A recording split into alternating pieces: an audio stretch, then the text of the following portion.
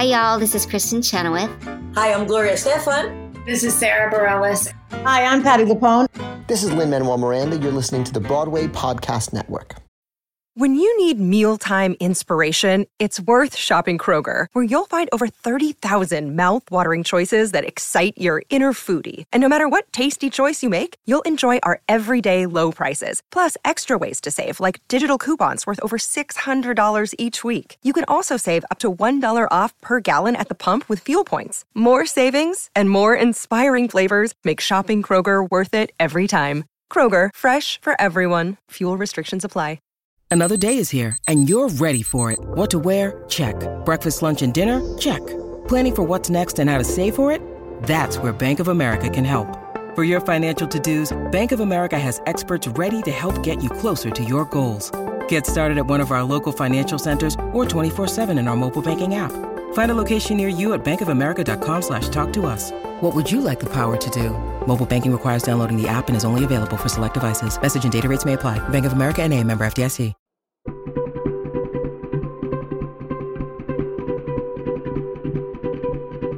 Hello, beautiful people. Welcome to The Art of Kindness, where we have compassionate conversations with artists from all areas of the entertainment industry who are using their voice to spread joy and make this big spinning planet in the sky a better place to be. I'm Robert Peter Paul, and I'm so glad you're here.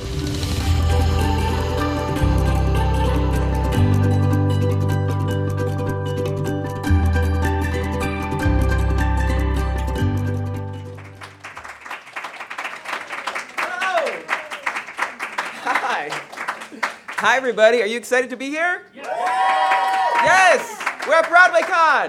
This is our people. We're going to have so much fun today, and I thank you so much for joining us. This is the Art of Kindness podcast live. It's never been live before, so we're going to see what happens. I mean, it's always live when we record it, but whatever. Anyway, if you don't know, the Art of Kindness podcast is a podcast from the lovely Broadway Podcast Network, which aims to spotlight people working in the entertainment industry who are using their platforms to make the world a better place and to give back. And we have a lot of fun. And it's actually, last week was our 1-year anniversary. Yeah. So, or this week, I don't know. I don't know how to tell time after the pandemic, but we are 1 year old. Oh, we're a baby. So the AOK is a really positive space, and I kind of want to replicate that here today. So relax if you want to take a deep breath inside your mask. We're going to have a really, really chill time, and I'm so grateful to be here with you all.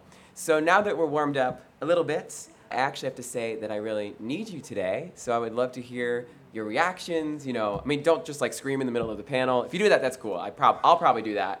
You could shout, "I love Rob," and that would be cool too. No, just kidding, whatever. But yeah, this is a live recording, so, you know, don't be afraid to clap or anything like that. I love Rob! I just passed out. Also, at the end of our discussion, if time allows and the moment moves you, we might open it up to an audience Q&A. So put your thinking caps on, think of some cues. I should mention, we have an awesome guest joining us who, you know, you're probably actually here to see the guest, and I don't blame you, because that's why I'm here. He is a sparkling human being. He is an actor, a singer, a writer. You have seen him grace the stage on the Broadway with shows like Bonnie and Clyde, Sunday in the Park with George, and of course, you can currently catch him stealing the show in Company, which you still have a chance to go see through July 31st, I believe. Run, don't walk. It's such an amazing show. He has also brightened up your screens on TV shows like The Carrie Diaries, FBI, and most recently in HBO Max's hit show, The Gilded Age. Anybody watch The Gilded Age? Such a good show, right? It's basically kind of like a Broadway red carpet, I feel like. Yes. You know, you got Kelly O'Hara, Christine Baranski, Donna Murphy, I mean, the list goes on. And of course, today's guest also. I should probably stop blabbering on about him. What I admire most about our guest, though, besides all his wonderful credits, is the fact that he's just such a kind human being. And we're going to get into that. So please, without further ado, welcome Broadway's King of Kindness, Claybourne Elder!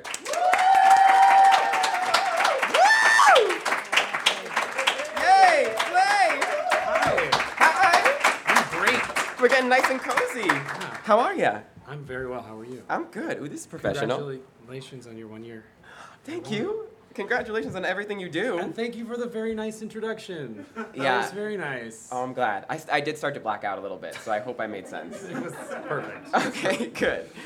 So Clay has been on our podcast before. He was such an amazing guest. It's one of the most downloaded episodes. What? And he has some really cool things to share about kindness, specifically in the theater, so we're definitely going to get into that.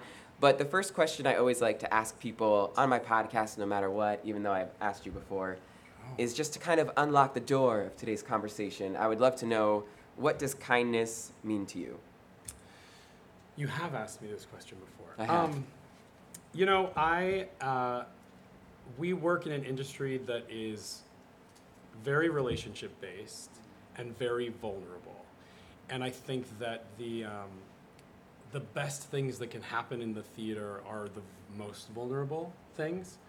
And so I think a big part of kindness is, and I said this to you before, I believe, being open to others and being open to the kindness of others, letting people be kind to you, is probably one of the most vulnerable things you can do, is actually like accept someone's help.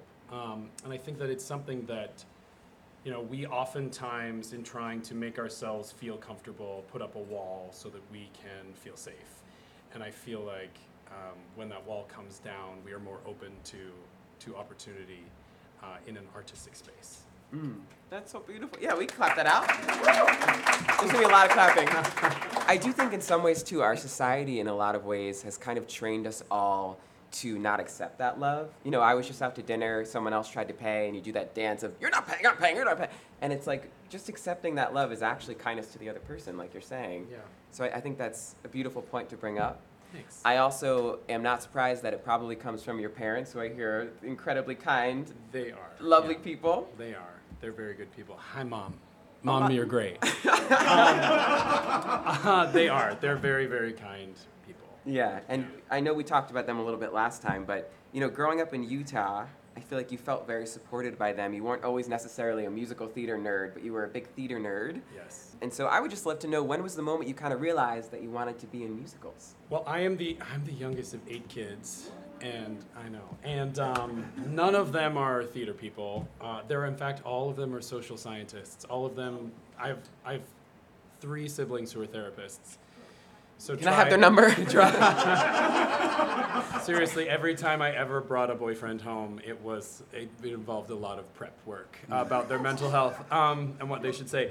No, but I feel like I sort of chose a different side of that, which is another side of human behavior study. And when I was about 15, my mom was a teacher at my school. Awesome. And I was basically really cool, is what I'm saying. And I would have to hang out and wait for her after school to finish everything before we went home. And I was sitting in like the school office, and we had just done Oliver in 7th grade, and I was the Artful Dodger, and I loved it. Oh. And I had heard that there were like community theaters that you could perform at. So I got the phone book out. I'm aging myself.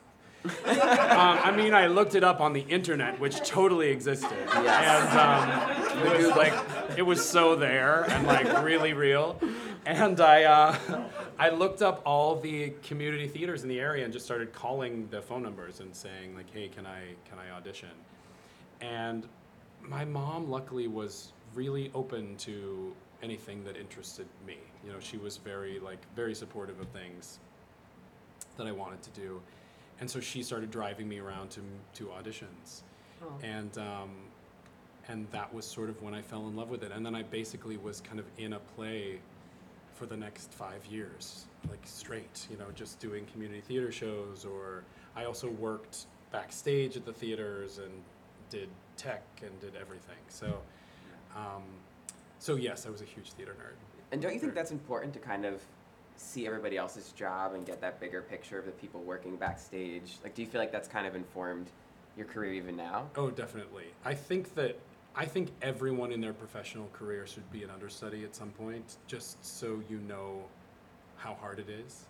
Not just understudies, but just the whole crew and how hard everyone works and the passion they put into it. I think I was very lucky in that, because I started working at a community theater where they we were just a small group of people doing it, all of us, that I was like conducting the orchestra at one point, and I like during the show. Yeah, no, on my off nights. It was like a double cast, and I would conduct the orchestra on the other night, and then like did the lights and the sound, and learned what it was like to be on both sides of it. I was never like, I wasn't the star of my high school. I wasn't like the star of my college even. I just worked harder than everyone else maybe. And really, I was a big nerd. I studied, my degree is in dramaturgy, so I just love to read. And so I think that like having all of that, all of those experiences has made me a much more open person at my theater now, Yeah. Like knowing everyone's name and knowing their life and knowing that, they're not just there to support you. We're all working together. It's a collaborative process. And so I think that was very important. Yeah. It does take effort sometimes to be kind of like really put that first. So I love that you're doing that. You mentioned, getting your degree. Afterwards, you moved to New York City. You made the big leap. I did. And then, because it's all about kindness today, I want to get into when you first moved there, you went to see Spelling Bee at the Circle in the Square Theater. Yes, it was actually before I moved to New York. Oh, okay. Yeah, I Rewind. I came to New York on a visit while I was in college, and I had no money, and I was just going to see every show I possibly could, like standing room or rush tickets.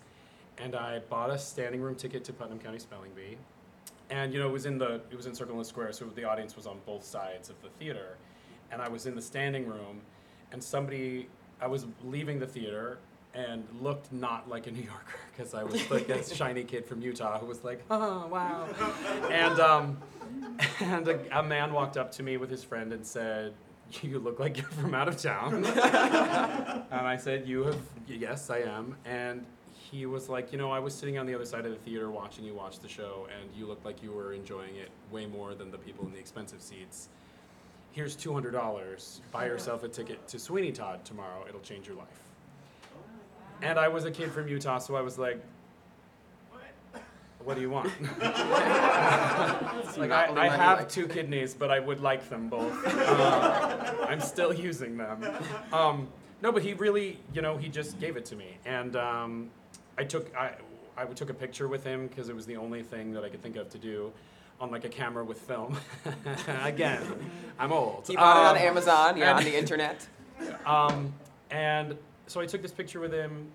I went, I could have spent $200 on a lot of things at that point in my life, but I went and bought tickets to Sweeney Todd, went and watched Patti LuPone play the tuba, and it did. It changed my life. I was a weird theatery kid. In Utah, we only had musicals like Seven Brides for Seven Brothers, which is also very good. But, there wasn't a lot of exposure to experimental, new ideas, different theater, weird things. And I was a weird kid. And I went and saw this show, and I was like, oh, this is weird and dark, and it's what I want to do. And it's here in New York. And I hadn't really decided what I was going to do when I got my dramaturgy degree, because it's a great degree to have if you want a job. And so I came to New York. I decided to move to New York, and I said I'm going to give it 1 year and audition and see what happens. And I worked all sorts of terrible jobs in the interim while I was auditioning every day, 3 or 4 times a day. And I went to an open chorus call for Stephen Sondheim's last new musical, Roadshow, at the Public Theater. And I was, like number 158, and went in and sang my 16 bars and walked out, and they called me back, and they called me back, and they called me back, and I was like, this is all very sweet, but I'm never going to get this job. Because it was like to play the role that Gavin Creel had played in Chicago. And finally, at one of my callbacks, Stephen Sondheim was in the room, and I was like, oh, you're serious? Oh my God. And I got cast in that show, which was directed by John Doyle, who directed the Sweeney Todd revival. I starred across from Michael Cerveris, who was Sweeney Todd in that revival. And at that time, I tried to find the man. I had that picture of him, and I tried to find him, and Playbill did an article about it, and the picture kind of got out there, but nothing happened, and we never found him, and went on with my life. And cut to this year, I'm just giving you the whole story. No, I appreciate the whole story. Thank you for retelling it. No. This year I'm in company on Broadway, and we'd been through the shutdown together, we'd been through the pandemic, everything. We finally opened the show in December, and in the middle of December I got COVID.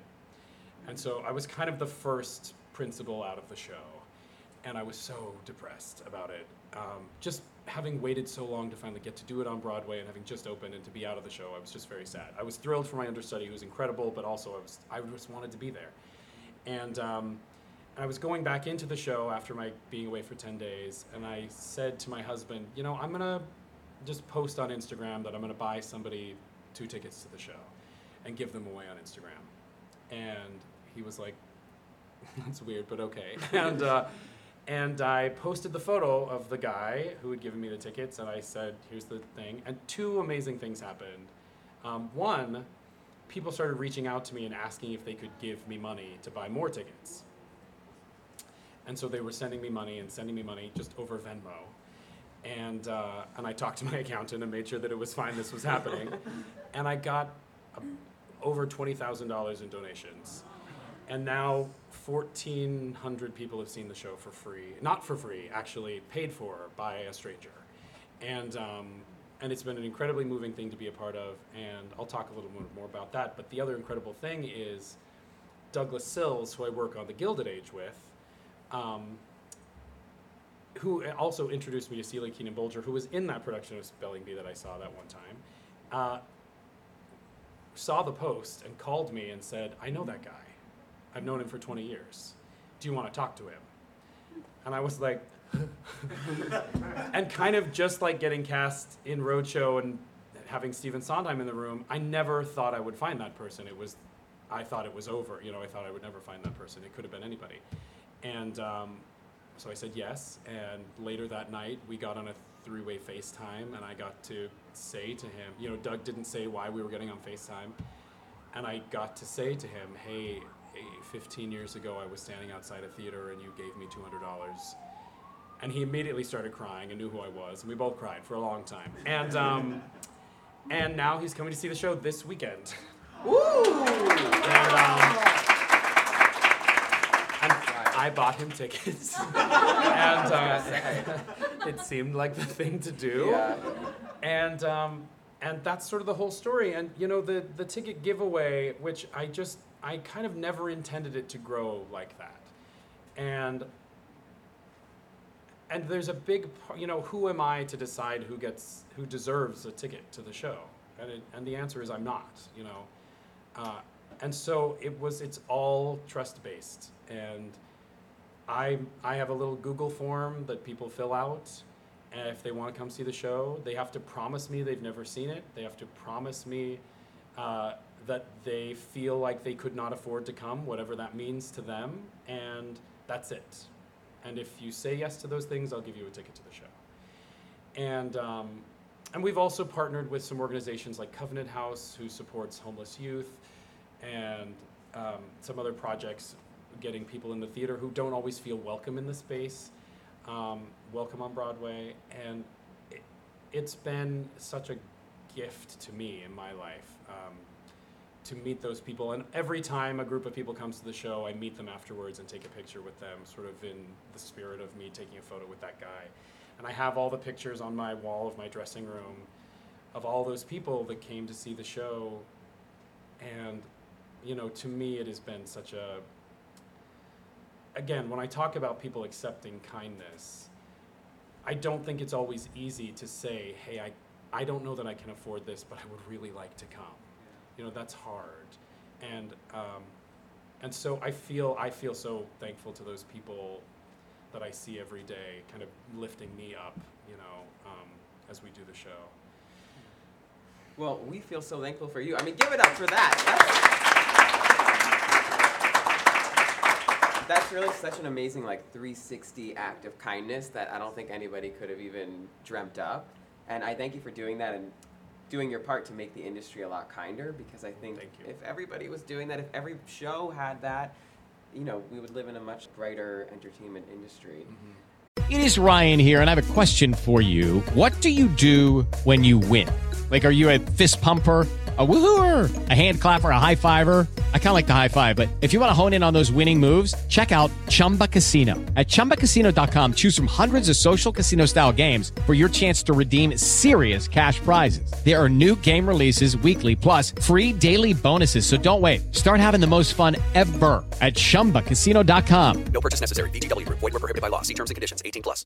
Hey guys, it is Ryan. I'm not sure if you know this about me, but I'm a bit of a fun fanatic when I can. I like to work, but I like fun too. It's a thing. And now the truth is out there. I can tell you about my favorite place to have fun. Chumba Casino. They have hundreds of social casino style games to choose from with new games released each week. You can play for free anytime, anywhere. And each day brings a new chance to collect daily bonuses. So join me in the fun. Sign up now at ChumbaCasino.com. No purchase necessary. VGW Group. Void where prohibited by law. See terms and conditions. 18+.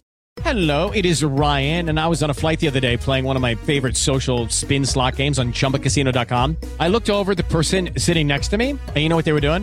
They were also playing Chumba Casino. Coincidence? I think not. Everybody's loving having fun with it. Chumba Casino is home to hundreds of casino-style games that you can play for free anytime, anywhere, even at 30,000 feet. So sign up now at ChumbaCasino.com to claim your free welcome bonus. That's ChumbaCasino.com and live the Chumba life. No purchase necessary. VGW Group. Void where prohibited by law. See terms and conditions. 18+. I also have heard, you mentioned you take a picture with all these people. You've kind of formed like a little kindness community. I did, yeah. Because I have the email addresses of all those people. There was a random act of kindness day was a couple of months ago. And again, I don't ask anything of these people, but I wrote them all an email on that day and just said, hey, or the week before, just said, hey, this day is coming up and it's a very important day to me because I believe in random act of kindness a lot. And if you feel like doing something, whether that's holding the door open for somebody or buying somebody a cup of coffee in line behind you or something, I would encourage you to do that and post about it on social media and just kind of share that kind of message and love. And I got so many people doing so many amazing things. Everything from like cleaning up a public garden space to like buying groceries for an elderly neighbor to really simple things like opening the door for somebody, which I really appreciate all of those things. And that was really beautiful and moving on that day, and we plan to do it again. I love that. Yeah. I have a feeling that when we leave this room, everyone's going to try and hold the door open for each other, which you should. And then we'll never leave, and we can just have a party. I think that's so incredible. Of course, with company closing, which again, everybody go see it if you have not already. Do you have any plans or thoughts about how to continue this kind of kindness train through the other shows you do? Yeah, my husband kind of came on board to help when it got really crazy and started being into the hundreds of people. And he has a lot of experience in nonprofits. He ran nonprofits for 25 years, so that was also very helpful. And we have lots of plans of what to do with it, but we also we wanted to grow it in a really organic way. And also what immediately started happening is, companies wanted to jump on board, and theater companies wanted to kind of take it over and all of these things, which is great, and they should totally do it on their own, but it felt false to have somebody else come on board and take it over, because it's not like it's something only I can do. I've been encouraging companies and lots of other actors and lots of other shows to do something similar, and lots have, which is really beautiful. But we were talking about what it felt like to just grow it really organically and in a small way, because I'm having one-on-one conversations with every single person who's come to see the show. And that's a big part of it to me, is that it's not just I'm going to give this corporation 50 tickets to the show so they can have some people come, because that's not, there's definitely room for that, but who I want to help is me when I was 25 and had just moved to New York City and was working 3 jobs, but trying to be an actor, and how, going to see shows is study for us. That's what so we have a couple of corporate sponsors now who are starting, and once company closes, we will be announcing some things, and I'm really excited. I'm excited about it growing and the things that it might be. That's really exciting. Yeah. It's also beautiful. I feel like we could even have a world going forward where you buy your tickets online and then there's an option to buy it for somebody else, and then people apply, and then you have to actually sit with that person so you get to know them. I think there's a lot of opportunities in there. Fully, yeah. I agree. Yeah, you're like, that's What my do you plan. mean? Don't out my plan. No. Well, okay. Speaking of Company, who here has seen Company? Has anybody gotten a chance? Oh, wow. Okay, most people have seen it. Yes. I mean, I'm gonna keep clapping because I just got to see it 2 days ago. Yeah. You know, I was really getting close to this time where I was like, I gotta see it. And I was just blown away. I mean, I told you before when we were back there that every single aspect really brings its A game, but I feel like the other character that you guys deal with in the show is this massive set that you become a part of, and it's such an ensemble piece that you really have to all work together. And so I would love to know for you, who I think has done a lot of ensemble-based shows, do you feel like there's a difference when you're working on shows that require support from everyone in these large scenes when you're on stage? Yeah. Like when you're all kind of lifting each other up, does that extend backstage? Do you see a difference?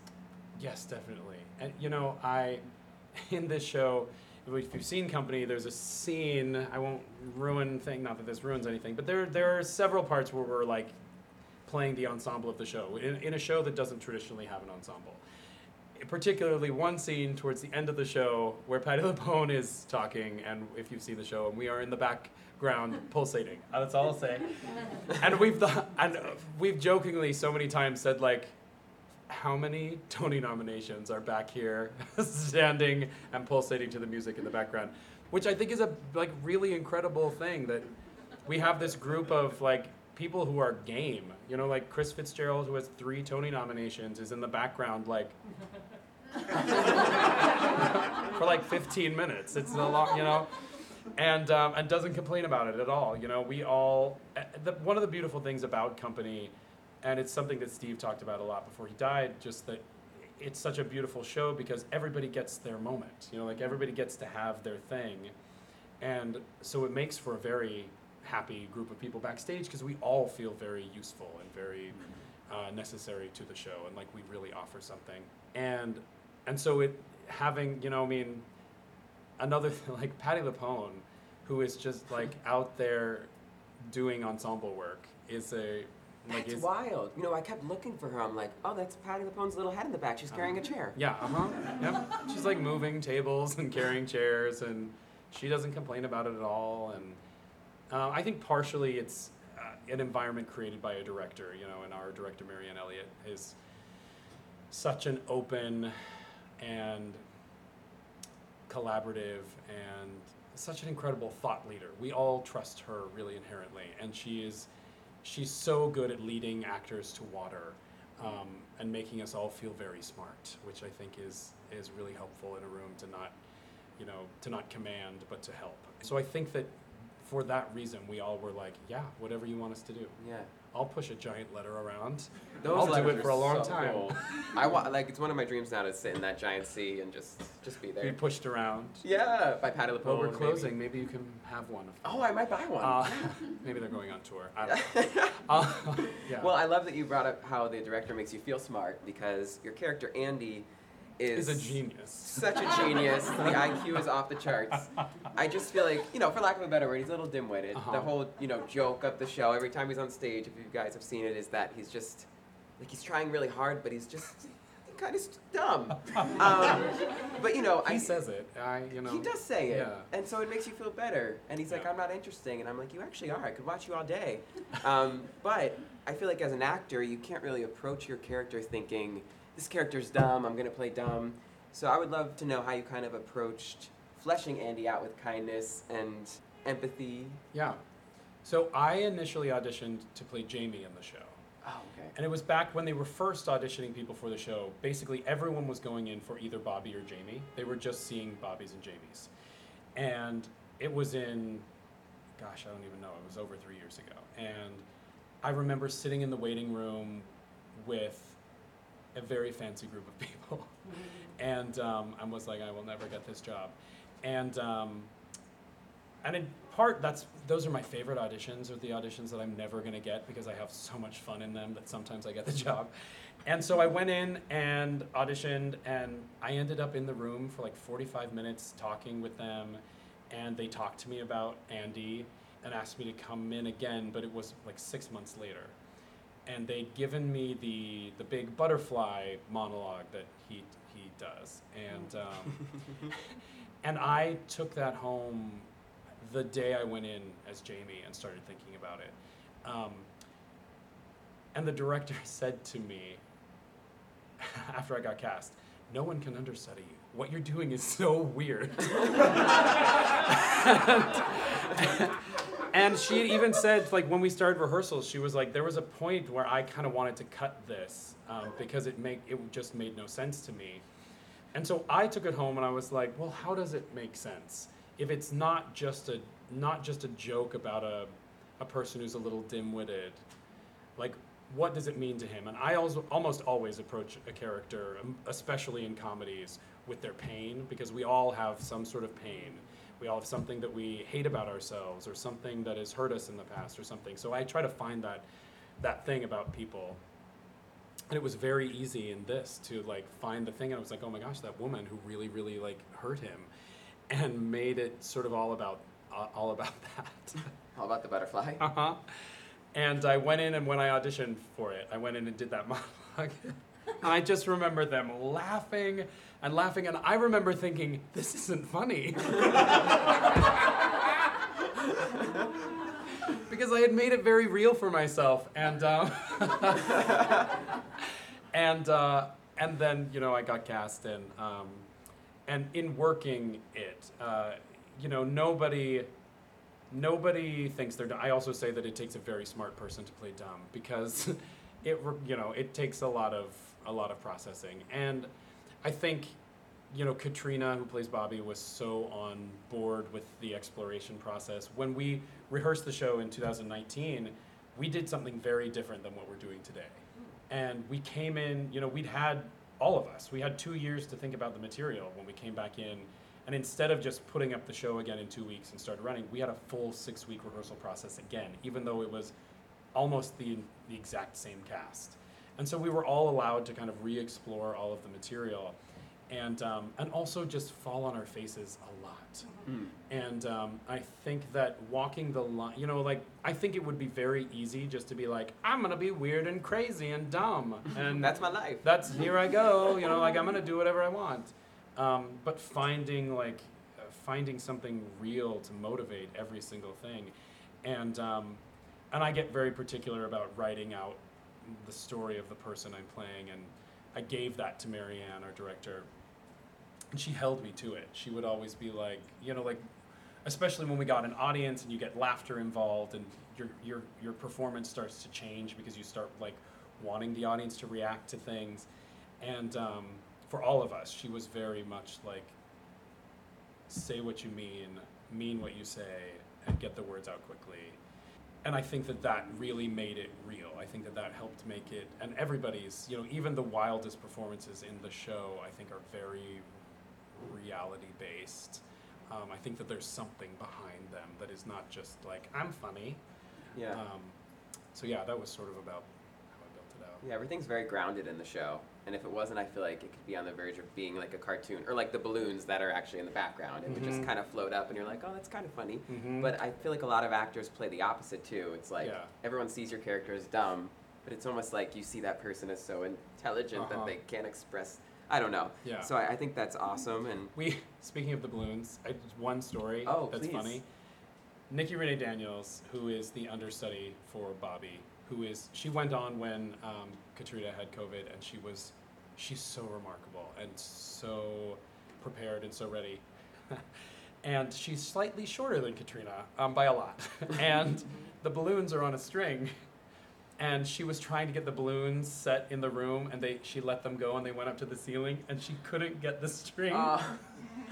And so she was like jumping up and down to try to grab them, and just sort of was like, I'm gonna go on with the play. And so they floated up at the top of the box.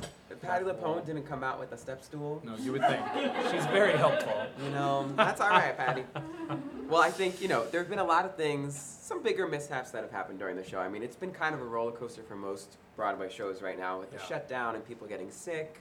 So I would love to know, for you, in these moments where things kind of go wrong, have there been any stories about like acts of kindness you could share from this show in particular, and people kind of lifting each other up?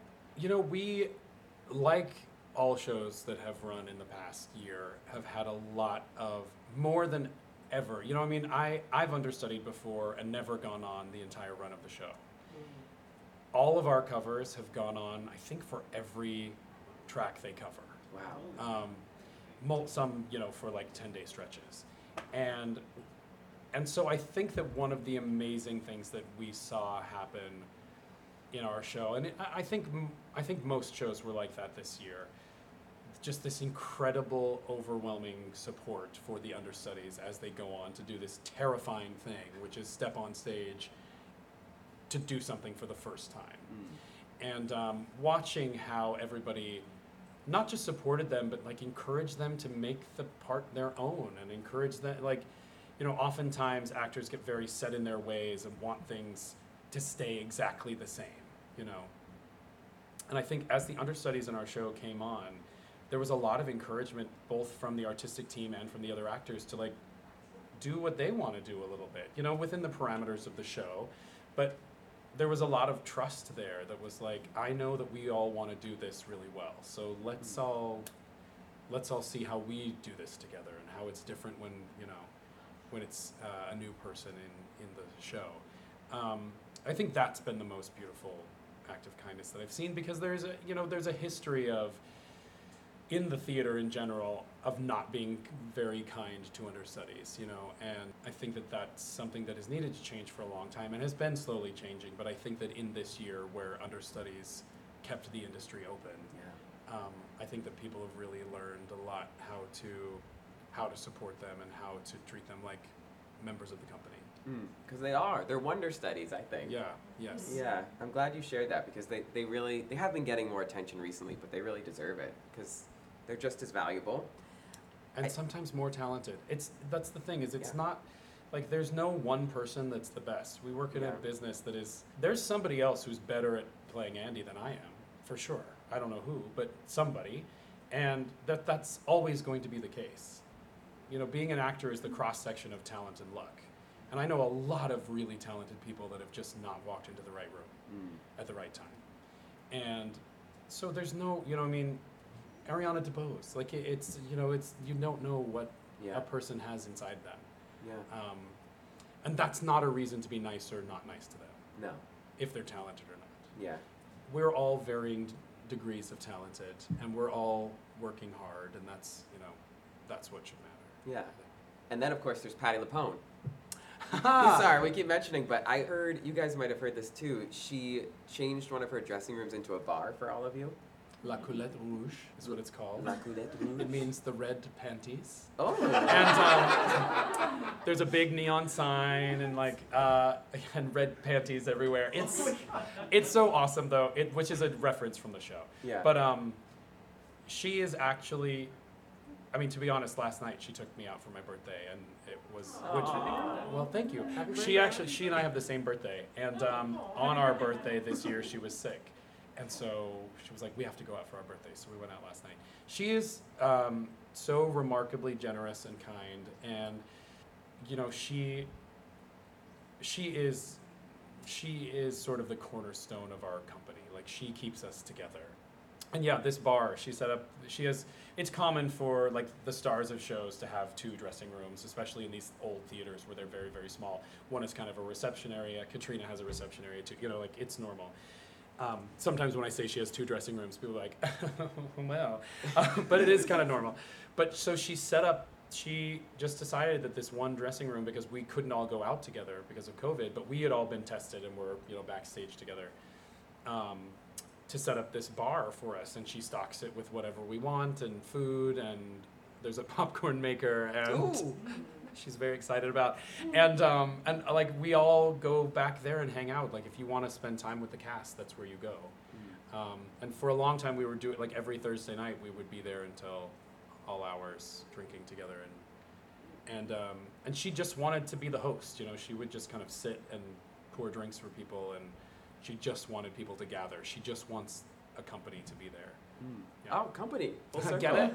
I guess I know where we're all going tonight, right? Friday night.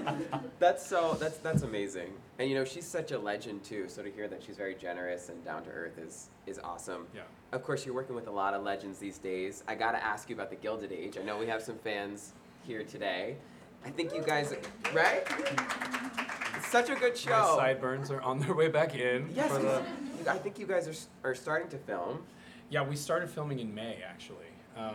But they've been very kind to me in that they've pushed back. We shoot out of order. We don't shoot by episode, which most TV shows do. So I really start filming in August after the show closes, which is really nice of them. Yeah, that's awesome that they were able to make that work. Yeah. I know when we were talking earlier, you said there was a really wonderful story about an act of kindness that Christine Baranski yes. did for you, which a lot of people don't have stories like that. So, Clay, I want to hear it. It was such a small thing, but it was on my first day on set of The Gilded Age. I was shooting a scene with her and with Cynthia Nixon and with Louisa, who plays the kind of lead of the show, and the guy who plays my counterpart. And I had COVID, and they had to shut down the production the week before because of me, because I had COVID, and I was like, oh my gosh, they're gonna fire me. And they didn't. And so I was very nervous. I hadn't even been around people because it was in the middle of the pandemic. It was before vaccines came out. And we were all very nervous, but all really wanted to get this thing to happen. And so we were there, and we would wear our masks the entire time, except when you're shooting. And so the first time you would see anyone's face was when you were shooting a take. And the director of The Gilded Age has a very particular way of working, and because he's working with a lot of theater actors, he knows that we're prepared and we rehearse ourselves in advance. So we only do 2 takes of any scene, maybe 3. And so you need to be on and ready, you know. And so we're rehearsing in this beautiful set in these gorgeous costumes and hair and makeup and all this stuff, rehearsing with our masks on. And we did the first take. We all take our masks off.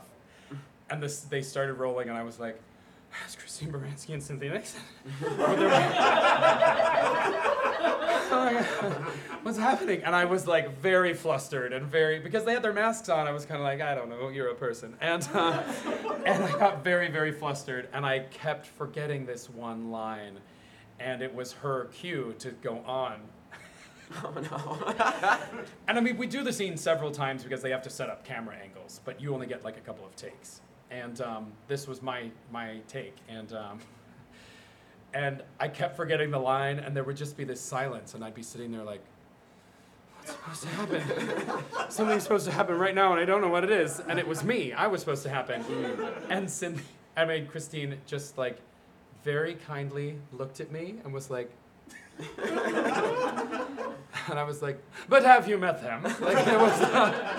And it was just she was just very gentle with me. She could tell that I was like nervous and that this was a lot for me. And they had been shooting for a while all together, and this was, you know, it was a very sweet thing to do. Rather than get angry that I was sort of messing up her cue and her joke, that she like very gently pushed me along, and then me and her and Cynthia Nixon all had pizza together and talked about parenting, and it was a surreal day. Ooh, what kind of pizza?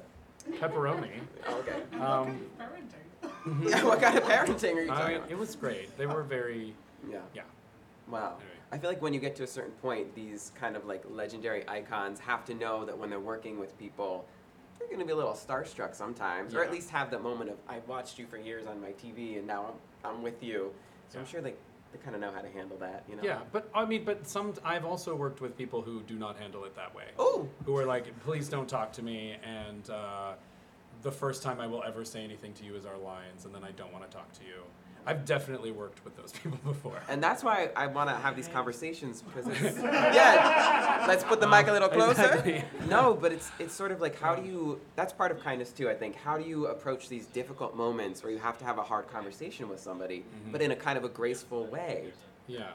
I feel like that's a tough thing to navigate. It is, and you know, what we do on stage, again, it's a very vulnerable thing, and problems happen, and last night, I kicked Katrina Lenk in the head, quite hard. We were going at the end of our scene. The lights come down, and we both have to rush off the stage really quickly. I help her zip up her costume, and then we both like run in opposite directions because they have to change the set over. And so the lights go out, and she always steps aside, and then I get out of the bed very quickly and zip her up. And she decided last night, which she'd never done before, to like go get her shoes. So she bent over to pick up her shoes, and I swung my legs to get out of the bed, and and she here was comes company. and then she punched me in the face. And no, she was super nice about it. She was so sweet about it. She was like, it was totally my fault. I'm never there. Don't worry about it at all. And you know, things like that happen a lot, and in shows, and you have to be very gentle with your castmates, because you never know, you know, what they're going through. Also, it's true, and it's true in life. I think. Itai Benson threw up on me during like our second week of maybe was it during previews? I can't remember when it was. How could you forget? He walked off stage during the opening number, and there are these black curtains that kind of separate the backstage from the stage. And I was standing off stage waiting to make my entrance, and somebody was just pawing at the black curtain from the stage side, and I was like, that's not supposed to happen. And so I was like, help, and I opened up I found the like break in the curtain, and I opened it up, and Itai bent over and threw up on me. And he was like, I'm so sorry, and then he threw up again.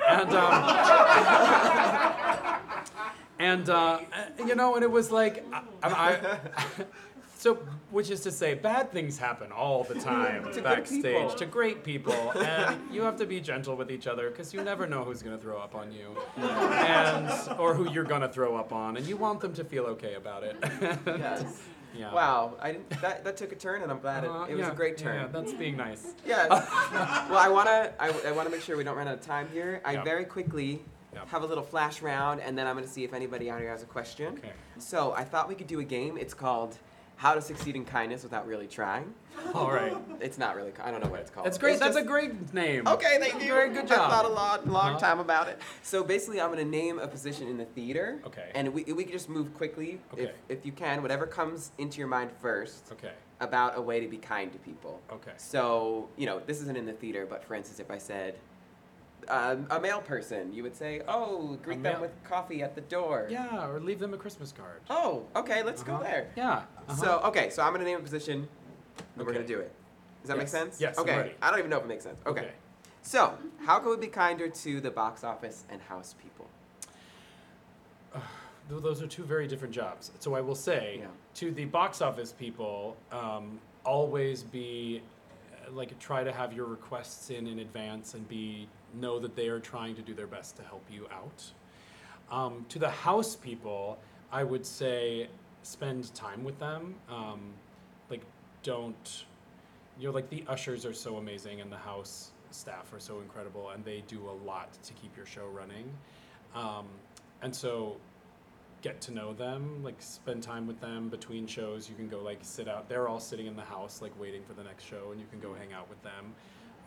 And actually, I've met some great people that way. They're because they're all the deepest theater fans are those people. So they always have something fun to talk about. I love that, and they're so thrilled to be there. Yeah. What about stage managers? Just hate them. No. Stage managers are the best. Stage management, they deal with so much, especially during COVID. It has been insane. And I would just say that know that they have your best interests at heart, and that they are they're not your boss, but they are the person that needs to keep you on task. And so being gentle with them about simple things like trying to be on time, not complaining about extra rehearsals that are called, maybe not complaining. I love that. That's kind of a good philosophy of life. Because I think everyone complains at the stage manager a lot. Oh yeah, I'm sure they feel a lot of that. Yeah. What about the crew members? Know all of their names immediately. My first day of rehearsal, I always ask for a face page of just pictures of everybody backstage and their name and what they do, so that I can put it up in my dressing room and learn everyone's name right away. Yeah. Because they sometimes literally have your life in their hands. In fact, one of our stage crew is missing a finger because he pushed Denzel Washington out of the way of a moving set piece. So literally can save your life. And they are, they are what keeps the show running. They can help you in so many ways, and that is not a reason to be kind to them, but being kind to them will, and also stage crew has a kind of reputation of being a little gruff And they're not. They're just big fuzzy teddy bears, but they do, back-to-back shows. They do this all the time. They deal with new actors all the time who are too excited. And and I think that knowing their names and just knowing a little about their lives is really, a good thing. I love that, and I think by just doing that, you're leading by example, and then hopefully one day everybody just knows everybody's names and is kind to everyone, no matter what. Yeah. I have more, but I think for time's sake, we're gonna bop along because I want to respect everyone's time here, and I know there's a lot of exciting things to go to, but this is the best. Does anyone? There's literally Hillary a clock coming. right She's here. all right. Hillary Clinton's following us. I know. Yeah, that's embarrassing for her. I It's always fine. ask her to follow me. So Listen, on the street, on Instagram, at Rob Peter Paul. Does anyone in the audience have a question for our lovely guest, about his career or kindness or anything like that? Hi, I saw your hand first. How are you? I love your shirt. Oh, thank you. So a few years ago, I actually saw you in Passion. Oh my gosh, yeah. And you talked about going deep into Andy's pain. So in Passion, you played opposite Natasha Diaz, an actress who always imbues her characters with incredible interiority. That's a show that confuses a lot of people. A lot of people don't care for it. I love it. My boyfriend at the time had to sit for 10 minutes, couldn't get up because he was processing. Oh my gosh. So I was just curious if you discovered anything new or interesting about that character, or if having a similarly in-depth, serious scene partner helped you with that. I'll just say his question was about, just for the podcast's sake, future listeners, people of the future. His question was about Passions and Clay's journey with his character in that show. That is another situation in which our director, Matthew Gardner, was really key in making sure that those people who had been played a lot of times were played in a way that felt authentic to us. And included in that was, oftentimes in regional theaters, they'll sort of just ask people to play roles, that just sort of happens a lot. And Matthew and I had worked together before, and he'd worked with Natasha a lot, and he'd worked with Stephanie, who played Clara, a lot as well. They went to college together. And he wanted the three of us, before he cast us, to be in a room together. And so we figured out a way to get to DC, all of us, so that we could be in a room together to talk a little about it, because that show is so cerebral, and there's a lot of darkness to it, that he wanted to make sure we were all really on the same page about it. And we spent a lot of time talking. And I think that's also a luxury that is not often in the regional theater. There's just not a lot of time. Time is money, and it is very expensive to have time. I'm sure lots of people would love to have time, but that's not always possible. And we spent a full week at a table talking, and so that we could understand how everyone felt. And I think that all three of us, who were sort of the key people in those conversations, had a lot to say. I think that hearing everybody's perspective on that show, which is a lot about conflicting feelings, hearing all of the feelings from everybody's side was very helpful in constructing the piece itself, and in giving us a parameter in which we continued through the run of the show as the show changed and grew and everything. So yeah, I think that really Matthew was the key in that, truly. So eloquent. That was a great question. Thank you. Should you tell them what's on my shirt for the podcast? Honeymoon in Vegas, the musical, which I love. Yes. And Bryn O'Malley is one of my favorite people, and she was in it. And I played across from her in Sunday in the Park with George, that Matthew Gardner directed before she did that, right before she did that. Yeah. Connections. Yeah. I love it. Thank you so much for your question. Hi. Hi. I think we have time. Sorry, I'll just say for one more. I didn't know there was a clock here the whole time. No, I appreciate you. Thanks for being here. I'm a infant toddler teacher, caregiver, so your content with your son is amazing. Thank you. By the way, a week after you posted about the zombie and how afraid he was, I had a 3-year-old who said, "Are werewolves real?" Boy, did I channel that. They are not real. They are pretend. And she said something like, "And they're not in my house." I'm like, "Oh my God." It's exactly the same weird, yeah. It was so funny. I played it over and over. What do you do with It's a great question. You know, that's a great, I actually have an easy answer to that. For one thing. We started doing this thing during the pandemic called Special Breakfast, where he and I go out to breakfast once a month, and I have him pick another table in the restaurant, and we buy those people's meal before we leave. We like tell the waitress, please don't tell them until we leave, but will you just like give us their bill so we can pay for it? And when we started doing it, in fact, it started because I was in a grocery store parking lot, and there was a man there asking for money, and I gave him some money, and he asked me why I gave him money, and I said, you know, because he needed it, and he said, but we'll get it back, and I was like, no, we won't get it back. And then he sat there, actually I caught it on camera, and he sat there and he thought for a second, and he was like, I'd like to give that man some money. And I was like, okay. So we started doing this special breakfast thing that we still do every month, and I think that it's, you know, I talk about that man who gave me that money 15 years ago, and it was a really brave thing to do, because it takes a lot to talk to a stranger at all for some people, and for me, and to do something really weird, like I'm gonna give you $200 out of nowhere, you're a total stranger, I don't know anything about you. It takes a lot of bravery to do that.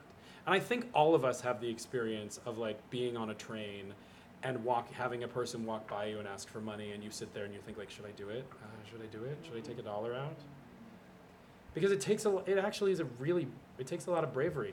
The first time I asked for a waitress to like give me I was sweating, I was nervous, I was like, I know this is really weird, but could you please just not tell them, and you know? And I think that teaching him from an early age that it's not weird, and that taking those moments to be brave and help, to normalize that feeling a little bit for him is something that I feel like I can give him. It's certainly something my parents did for me. Yeah. That was a great question, and I feel like you've inspired me, and you've probably inspired most people here to do at least one act of kindness today, so I hope you guys take that with you. I thank you and you and you and all of you for being here. If you want, you could subscribe to our podcast on the Broadway Podcast Network. You can follow us at Art of Kindness Podcast on Instagram. You can follow Clay at Claybourne Elder, which you probably already do. Clay, you are a true light in this world and in this industry, and I'm so glad that we have somebody like you that we can all look up to in the theater. So thank you so much for being you. Yeah, give it up for Clay. And as you all go and enjoy the rest of BroadwayCon, remember that everything is going to be A-okay. Yes! Thank you!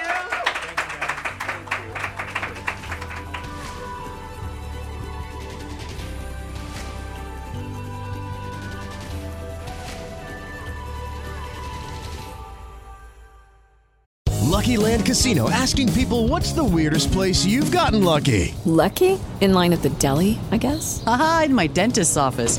More than once, actually. Do I have to say? Yes, you do. In the car before my kids' PTA meeting. Really? Yes. Excuse me, what's the weirdest place you've gotten lucky? I never win and tell. Well, there you have it. You can get lucky anywhere, playing at LuckyLandSlots.com. Play for free right now. Are you feeling lucky? No purchase necessary. Void where prohibited by law. 18+. Terms and conditions apply. See website for details. Hey, it's Leslie Odom Jr. here on the Broadway Podcast Network to tell you about the Rise Theater Directory, a program of Maestro Music. Rise is a national online resource designed to connect and empower backstage and administrative and creative theater professionals from underrepresented backgrounds. If you work or aspire to work in the theater community, this can help you find your next project. And if you hire theater professionals, search the Rise Theater Directory to find your next team. Create your profile now and get more information by visiting risetheater.org. That's theater with an RERISETHEATRE.org, because only together we rise. Okay, round two. Name something that's not boring. A laundry? Ooh, a book club. Computer solitaire, huh? Ah, oh, sorry, we were looking for Chumba Casino. That's right, ChumbaCasino.com has over 100 casino-style games. Join today and play for free for your chance to redeem some serious prizes. ChumbaCasino.com. No purchase necessary. Void where prohibited by law. 18+. Terms and conditions apply. See website for details.